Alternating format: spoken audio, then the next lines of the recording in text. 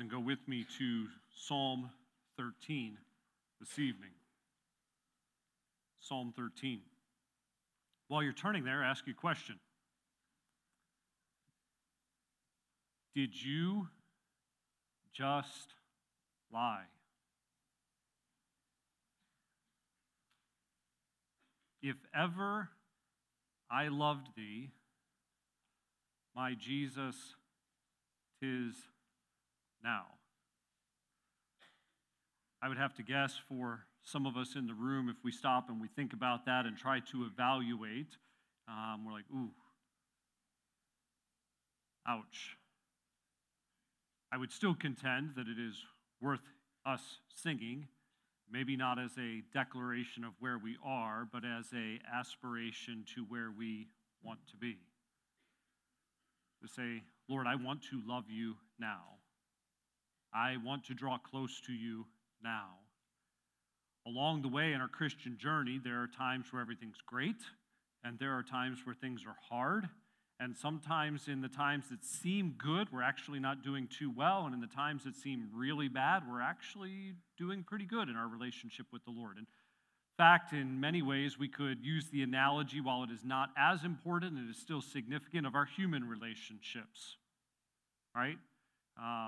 For some, tomorrow may be a meaningful day to go, hey, it's Valentine's Day. And wouldn't it be great if in some of your human relationships, maybe in a marriage or in a friendship, to be able to go, hey, you know what? I love our friendship. I love you as my husband, my wife, more than I ever have, to have that closeness of relationship. Whether it's a friendship or a marriage, we all know what it's like in human relationships where you're like, I know I should be there, but I'm not.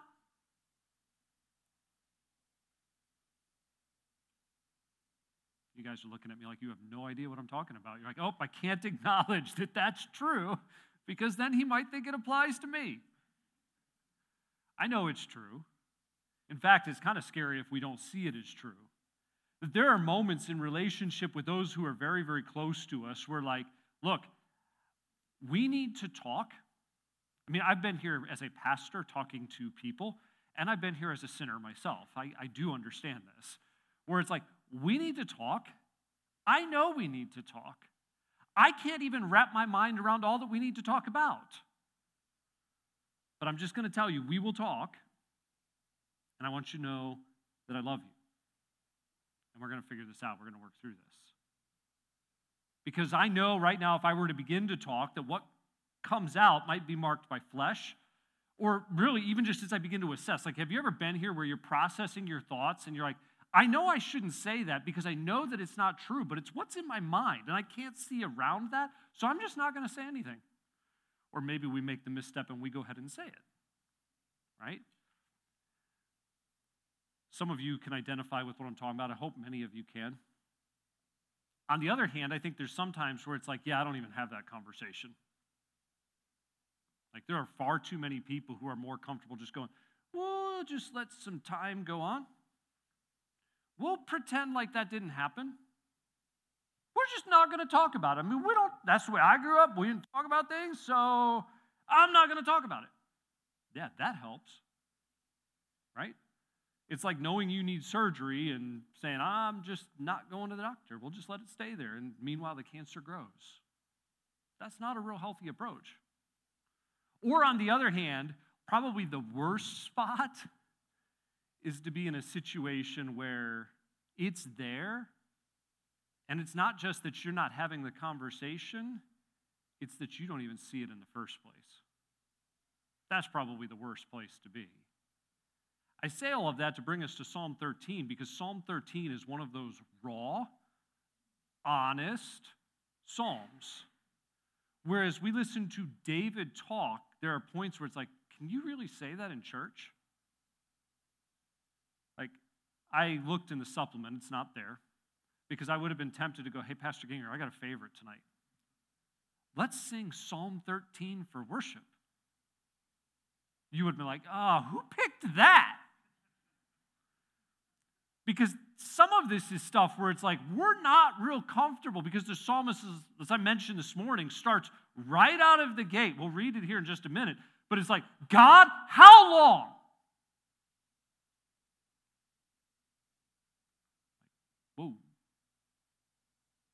because he's struggling.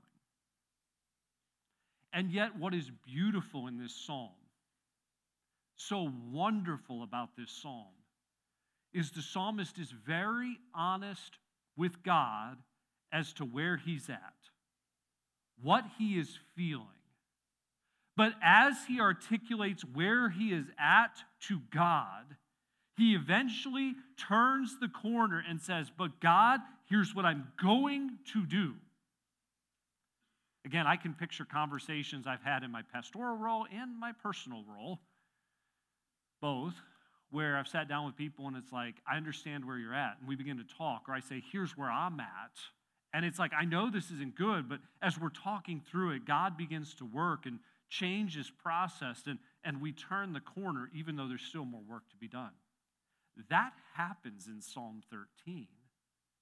And God, through the inspiration of his Spirit and his wisdom in preserving his word, said, here's something that you need.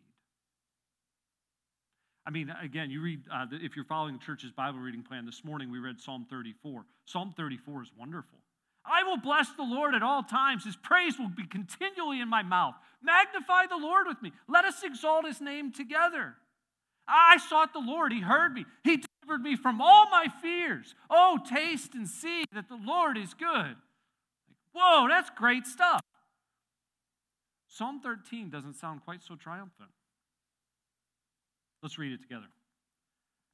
How long wilt thou forget me, O Lord? Forever? How long wilt thou hide thy face from me? How long shall I take counsel in my soul, having sorrow in my heart daily? How long shall mine enemy be exalted over me? Consider and hear me, O Lord my God. Lighten my eyes, lest I sleep the sleep of death, lest mine enemies say, I've prevailed against him, and those that trouble me rejoice when I am moved. But I have trusted in thy mercy. My heart shall rejoice in thy salvation. I will sing unto the Lord, because he hath dealt bountifully with me. Even as we read those words, you see so strongly within the psalm this contrast painted, where he starts in verses 1 and 2 with all of these questions. How long? How long? How long? How long? To come to verses 3 and 4 and say, God, here's what I'm asking. God, here's what I need you to do. God, please answer. To verses 5 and 6, where he says, God, here's my commitment. Here's what I'm going to do regardless. We've observed this at a number of points in the Psalms, but it's probably worth pointing out even this early on in the message, that we have no inclination within this short psalm that David's requests have been answered and his circumstances changed. We did not get to the end of verse 4, and it's like, happily ever after. Okay, but I will praise the Lord. Like, we didn't get that in the psalm. And yet David's heart is turned to continue trusting, rejoicing, singing, praising, in spite of the difficulty that he's in.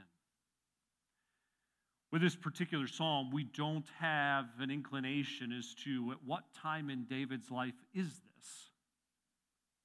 I can't be 100% sure. You can chuck this if you want. I have a feeling this is not anywhere between 2 Samuel chapter 2 and 2 Samuel chapter 10. Because things seem great in David's life in those chapters. But what's amazing about David's life is if you were to pick and look at David's life from 1 Samuel 18 through the end of 1 Samuel, or in 2 Samuel 11, basically to the end, there's a lot of difficulty for King David. A lot. Whether it's Saul trying to kill him, or Abimelech and his issue there, whether it's his own son Absalom, or this host of other individuals in 2 Samuel who are going to attack him along the way as well? I mean, David has plenty of enemies. Which enemies are referenced here? I don't know. We don't know. But it's clearly a very difficult, very low point in David's life. Asked myself the question as I was preparing this week, what do you do when the storms don't stop and God seems so distant?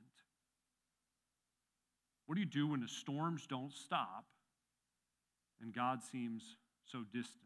I think what David does here is very instructive to us. Really, there's a number of psalms. This is a lament psalm. There's a lot of lament psalms. That's the biggest category of psalms in the Psalms. And yet there's probably not most of our favorites. Right? I did not do this, but I think if I went through the supplement and the psalms that are there, there's probably not very many lament psalms put to text for us to be able to sing together. Because this is pouring out our heart before God, saying, God, I'm struggling, but I'm trying to trust. I am trying to trust. As we work through the psalm this evening, we're going to look at three simple headings, three simple statements. And at the end of each one, I want to give us a point of application. The headings that we're going to consider are geared as though David's doing them, because in the psalm he is, but then we'll personalize them by way of the application at the end of each point. So as we begin in verses 1 and 2, we'll summarize it this way. He questions desperately. He questions desperately. I mean, again, you can't read verses 1 and 2 without being struck at where the psalmist is. 4 different times in those two short verses, he asks that question, how long? How long? How long? How long? I think many of us have the mindset when we face difficulty where we enter into we're going to get through this. We're going to get through this. We're going to get through this, right? Or something comes up and it's like, okay, I know this is going to be hard, but this is just for a season in life. And so we'll just get through this season and it'll be okay. But when weeks turn into months and months turn into years, when a trial becomes a lifestyle, we struggle. Because in our humanity, in our frailty, we begin to realize, I'm too weak. God, I can't. And so the psalmist asks a question that perhaps you've wrestled with as he says, God, how long? What is the duration of this? Because if we can put a deadline on it, if there's a finish line in sight, I might be able to get there. But he doesn't know what the time frame is here. And so he says, God, how long? It's clear that David feels alone and abandoned. He's attacked. It's not just, we'll make some application to us, but it almost falls short for most of us. It's not just that life is uncomfortable for David, it's unbearable. It's unbearable. This can't keep going on. And so he prays. He prays very honestly and earnestly and dependently. And we will get here because we don't want to miss this. If we miss this, we fail. Don't miss that, right? If we miss this, we fail. Not only does he pray very honestly and earnestly and dependently, he prays confidently in the end. He turns the corner. This is just not a massive session of complaint from David to God. Because he does complain.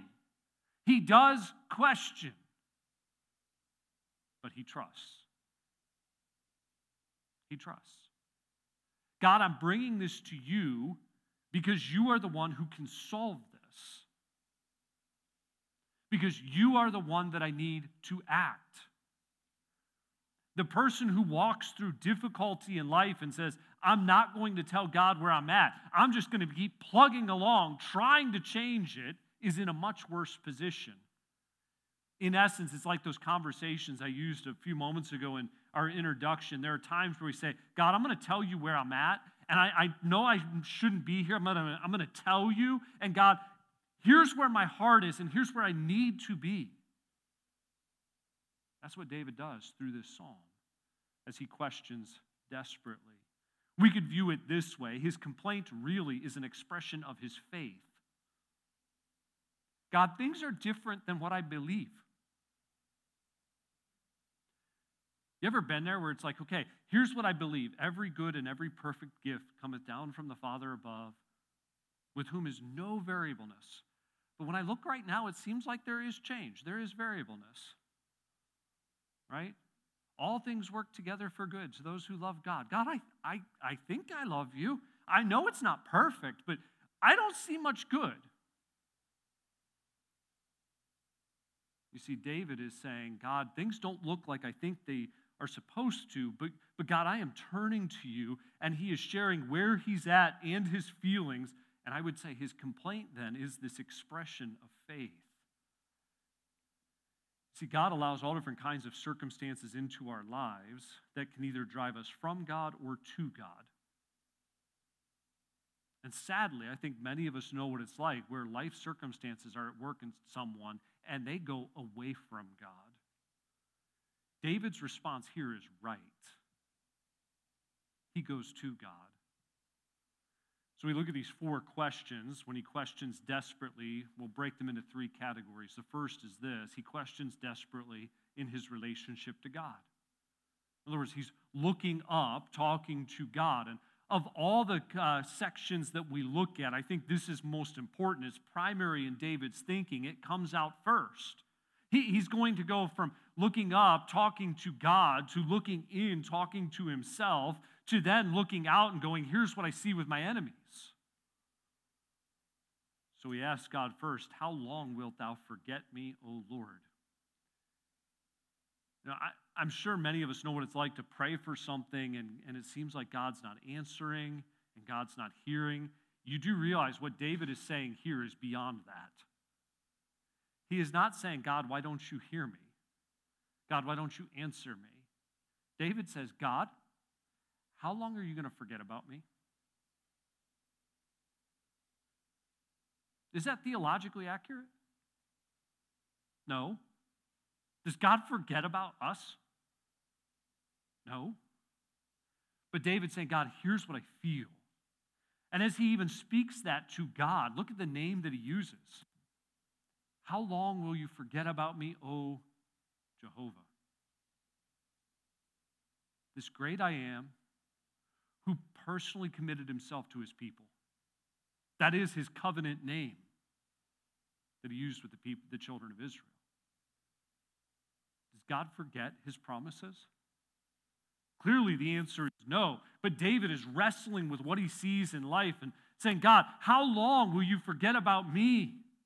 But rather than forsake God, David is talking to God. He's sharing the questions that are on his mind. Again, there are times where questions come into our mind. It's like, I know this question shouldn't even be there, but my mind is stirred up. And so David communicates his question to God. In fact, he goes a step further as you read there with those two simple words saying, is this forever? Is this permanent? God, how long will you forget about me? Having raised that question in relationship to God, he asks yet another. As he questions desperately, how long wilt thou hide thy face from me? God, are you avoiding me? Again, that idea of being before God's face is that honored position. Even if, again, you're reading the church's Bible reading, we're in Exodus, and Moses is like, God, I want to see you. God says, you can't see me, but if you hide in the cleft of the rock, I'll cover you over and I'll pass by. I'll lift my hand for but a moment so that you might see my hinder parts. The idea of being face to face with God is this close relationship. And David says, God, how long are you going to keep your face from me? How long are you going to avoid me? Again, I would say for many, if not all, our circumstances certainly are different than David's. But I think we know what it's like when we pray and it doesn't seem like there's an answer. And it's like, God, why aren't you answering my prayer? Are you avoiding me? Or we wait and direction doesn't seem to come, or we trust and the problems only seem to multiply. Lord, how long? How long? Again, if David had stopped here, we might find the honesty of his speech problematic. But David doesn't stop here. So we continue on, though. We look at the fact that he questions desperately. We've looked at in relationship to God. But secondly, we want to see as he questions desperately in the battle of his soul. In the battle of his soul, as he looks in. How long shall I take counsel in my soul, having sorrow in my heart daily? In essence, David is pointing to the reality that his thoughts are tormenting him as he tries to process all of this. His heart is in emotional turmoil. You see, we live in a sin-cursed earth where the circumstances of life are sometimes so heavy in our humanity and frailty, there is no way we can process it all. And we reach the end of our own strength, our own resources. That's where David is here. God, how long am I going to have to keep talking to myself on the inside, having this tormenting sorrow in my heart every day? As we read these phrases, there's a minimum of two possibilities to help us understand them, particularly this idea of taking counsel in my soul. On the one hand, it could be that David's asking, how long will I keep trying to come up with plans that fail? How long do I have to keep taking counsel in my soul? Like, okay, let's think about it this way. Let's try to do this. Maybe if we do that, then everything will get resolved. And it doesn't work. So David's like, how long do I have to keep giving myself advice, trying to find a way out, working on my part or my responsibility, only to find that nothing is working? God, how long do I have to do this? Or on the other hand, he could be simply saying, I lean this way, how long do I have to counter my thoughts and feelings? How long do I have to keep talking to myself, going, hope in God, hope in God? You remember we studied Psalm 42 very early on in our time in the Psalms, probably September timeframe last year, where the psalmist says, "O soul, why art thou disquieted within me? Why is my soul all stirred up and an unrest inside?" And the psalmist says there in Psalm 42, hope thou in God. Hope thou in God. David here could very well be saying, God, how long do I have to keep counseling myself, talking to myself? Because one of the repeated themes in the psalm is that we do need to be speaking truth to ourselves. Going, here's what I feel, but I'm talking to myself. I'm communicating with myself. I'm preaching to myself. You know, that battle can be exhausting. Right? That battle can be exhausting. Think of a simple, dumb analogy, okay? You can set out and go, hey, try and do a better job with my diet. And you see leftover dessert there? Sweets? It's like, nope, not going to do that. Nope, not going to do that. No, I'm not. You know, I've been really good. It probably isn't that big of a deal. And like the battle's lost already right there. Like we try to talk to ourselves, and you can pick whatever analogy you want, temptation, diet, whatever. But we realize our ability to talk to ourselves wears us down. David's saying, God, how long do I have to keep giving myself advice, taking counsel in my soul, while also having this sorrow in my heart every day? God, it seems like you're so far away. It seems like you're hiding from me. God, I'm trying to talk to myself and I'm struggling. So David is very honest. He questions desperately. First, in relationship to God. Second, in the battle of his soul. Third, in the advancement of the wicked. Third, in the advancement of the wicked. He's looked up to God. He's looked inside at his soul. Now he looks out. How long shall mine enemy be exalted over me?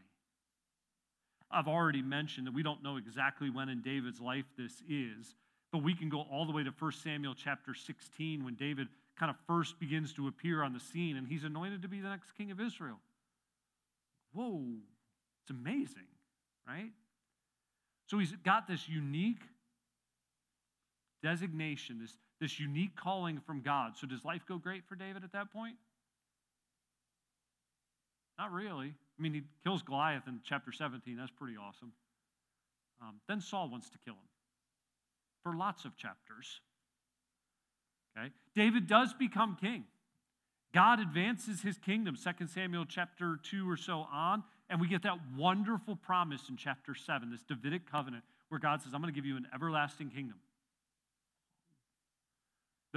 Remember how it started? David's like, God, I'm going to build you a house. And God says, nope, I've never dwelt in a house. I'm going to build you a house, David.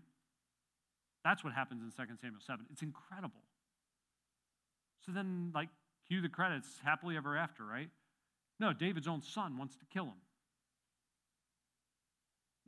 It's not good after David's sin with Bathsheba and continuing on. It only unravels for David.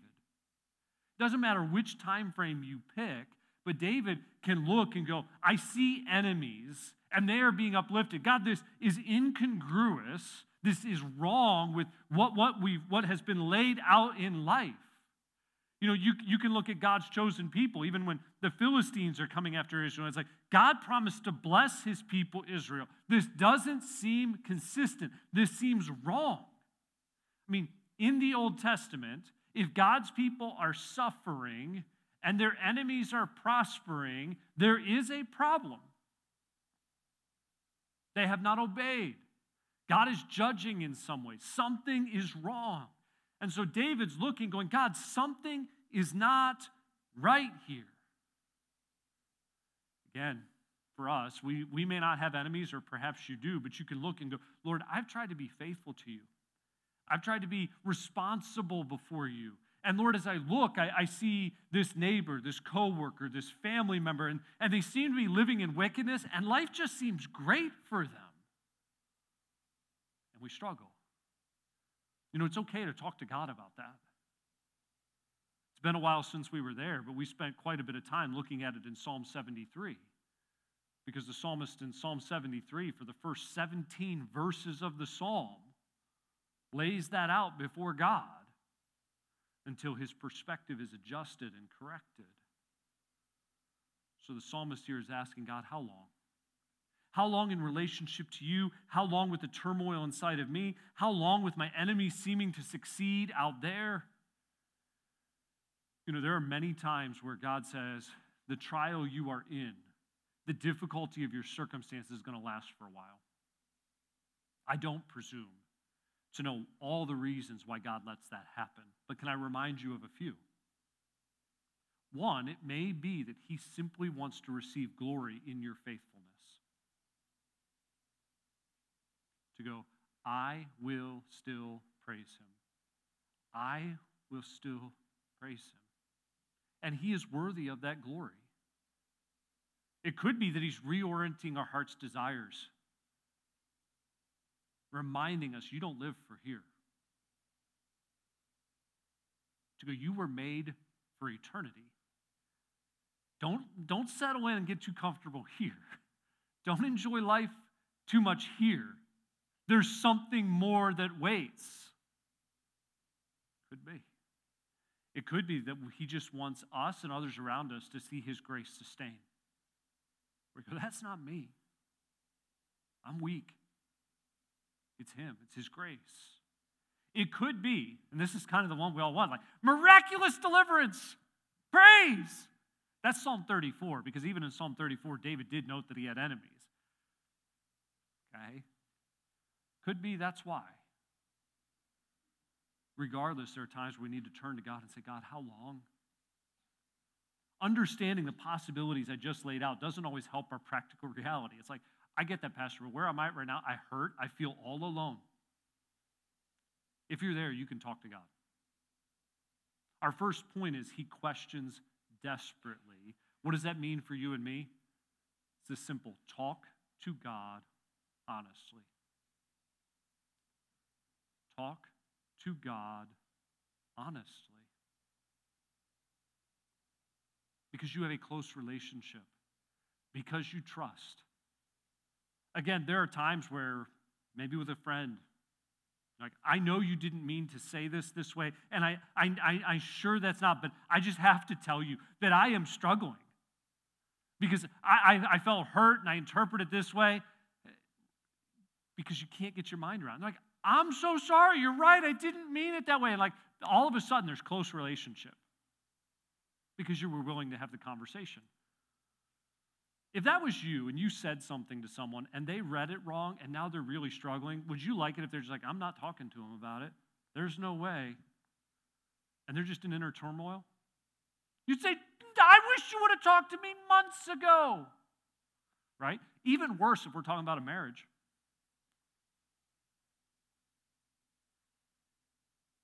You know, there are times where like, God, I know I shouldn't be struggling with this. And God, I wish I was strong enough to say I had complete faith. But God, I am really struggling. I need your help. I need your grace. I need you to work. David questions desperately here. What does that mean for you and me? Talk to God honestly. Secondly, he pleads earnestly. He pleads earnestly. We'll try to move quickly for sake of time, but in essence, there are two requests here. God, hear, and God, help. God, hear me and help me. Beginning of verse 3, God, hear. Consider and hear me, O Lord my God. This word consider means look upon and gaze intensely. Right? To go, God, would you just look and study me, where I'm at, what I'm going through, how I'm responding. God, would you see every part of me and know me so that you hear me? And here again, he notes Jehovah, Lord. The one who's committed himself to his people, but also the one who is self-existent, meaning he has all the resources he needs at disposal to help in any way possible because he needs nothing to sustain him. But he doesn't just say, God, hear. He does say, God, help. Here's his request. God, lighten mine eyes, lest I sleep the sleep of death. In essence, you're reading David here. His energy is sapped. His strength is gone. He believes death is near. God, would you give life once more? Would you brighten my eyes? Because I can't keep going. I'm at the end here, God. So would you help? Lighten my eyes. For him, he notes that his enemies are prospering as well. As part of the help he requests, I don't want my enemy to be able to say, I've prevailed against him. Those that are trouble me rejoice when I'm moved. God, I don't want them to look and go, see, he's over. What a wonderful thing. David can go, God, you've committed yourself to me. You've called me to be king. Later on, he could say, God, you've promised me this everlasting kingdom, and yet it seems like this is all going wrong. The enemies are going to boast. I mean, it's that Psalm 73 mindset where the psalmist is like, where's God? He doesn't see. He doesn't know. David's like, God, we don't want that. We don't want to see the enemy succeed in that way in their wickedness. We want people to rejoice because of what God has done. So God, we could summarize David's request here of hear and help this way. God, please restore so they won't rejoice. Restore my life so they won't rejoice. He questions desperately, and we said the point for us is talk to God honestly. Here he pleads earnestly, God, hear, God, help. The simple thought for us is pray to God dependently. When you're in turmoil, your circumstances are overwhelming, you feel like you can't go another step, it's okay to say, God, here's where I'm at. And then to say, but God, here's what I'm asking. Because I can't do anything else. It is up to you, Lord. I need you to work. Here's our third and final thought as we come to verses 5 and 6. He believes confidently. He believes confidently. So I was reading, I looked up and I could see it in your response to the text here, but it's certainly true that at this point in the psalm, everything changes. Like, I don't know that we have Psalm 13 if only verses 1 through 4 had been written. Maybe we would. Maybe it's not my place to say. I don't know. But everything changes in verse 5. One little word, one little conjunction. But I have trusted in thy mercy.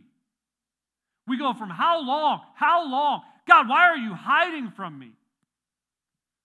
To God, I have trusted in your mercy. He believes confidently. As he does so, notice first he communicates his trust. It's pretty obvious in the text. I have trusted in thy mercy. That word mercy is that familiar Hebrew word. God, I've trusted in your hesed, your covenant love. It's undeserved, which is one of the reasons why it gets translated mercy. Sometimes it gets translated loving kindness. God, you've given me what I don't deserve. You've loved me faithfully, permanently through your covenant. God, I've trusted in that love. You know what? When we recognize that kind of love of God, it is what sustains in the midst of incredible difficulty. Romans 8. If you go through tribulation, peril, famine, does it separate you from God's love? The answer from God to you, to me, is no. None of those things can ever separate me from God's love. It would be wonderful if we could say, as we go through some of those things, do they ever separate us in our disposition towards God's love? And unfortunately, sometimes the answer is, well, yeah. Where we ought to do what David does here. God, I'm struggling, but I am going to trust in your love. I'm banking on your character. I'm turning to you. Not only does he communicate his trust, but he commits to praise. He commits to praise. First, he expresses this internally. He says, my heart shall rejoice in thy salvation. My heart shall rejoice in thy salvation. Again, keep in mind, it does not appear that his circumstances have changed, but his trust is that deep. Like you read the commentators and they all note it. He's speaking as though this is a assured thing. It's going to happen. When? I don't know. But God, I've trusted in your mercy, so my heart is going to rejoice because you will deliver. I don't know when that is. I don't know what that looks like, but my heart will rejoice in your salvation. I love the fact that he says my heart, because sometimes when we think of praise, we think about, well, I gave a testimony, I verbalized these things, I sang a song, and those are all good things. We'll get to some of those in just a moment. But you know, we praise best when our heart's in it. When that fire gets lit inside, it's like it has to come out. David's saying, I'm committed to praising. I've trusted you, and I know, and my heart is just going to rejoice in your salvation. So he commits to praise, first internally, second vocally. Say musically. It's not just done internally, it does come out. I will sing unto Jehovah. I will sing unto the Lord. He's not going, well, I'll just kind of keep it to myself and just walk around with a little smile. Right? That's where some of us live today, like, oh, I just, no one wants to know. David's like, it's going to come out. I'm going to sing. Because God has to be praised. David's not going, well, you know what? My voice isn't all that good. Right? I mean, we can go, and David actually got criticized for worship at one point. It's like, well, David's still going to praise. I will sing unto the Lord. It will come out. He will sing. He commits to praise not just internally and vocally, but third, purposefully, or we might say gratefully. Because he hath dealt bountifully with me. He can look back and say, God has dealt. That verb is perfect tense.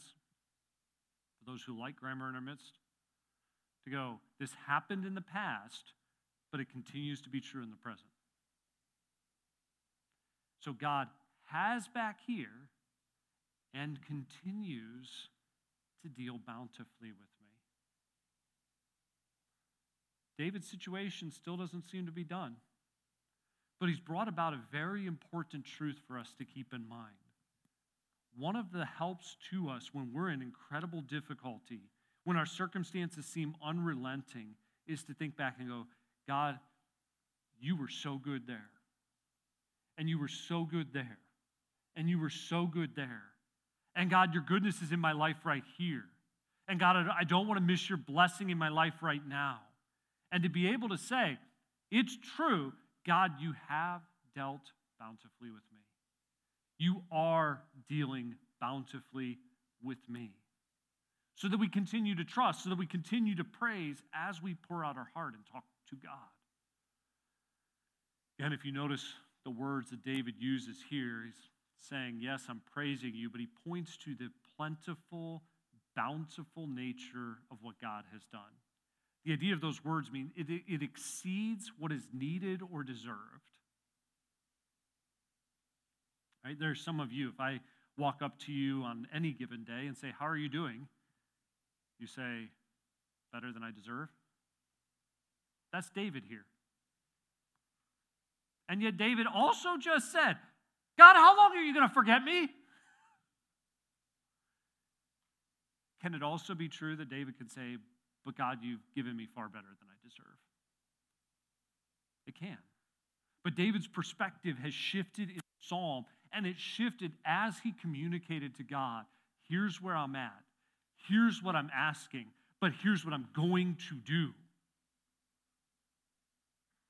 As we conclude this evening, we've looked at the idea that he questions desperately, and I've challenged you to talk to God honestly.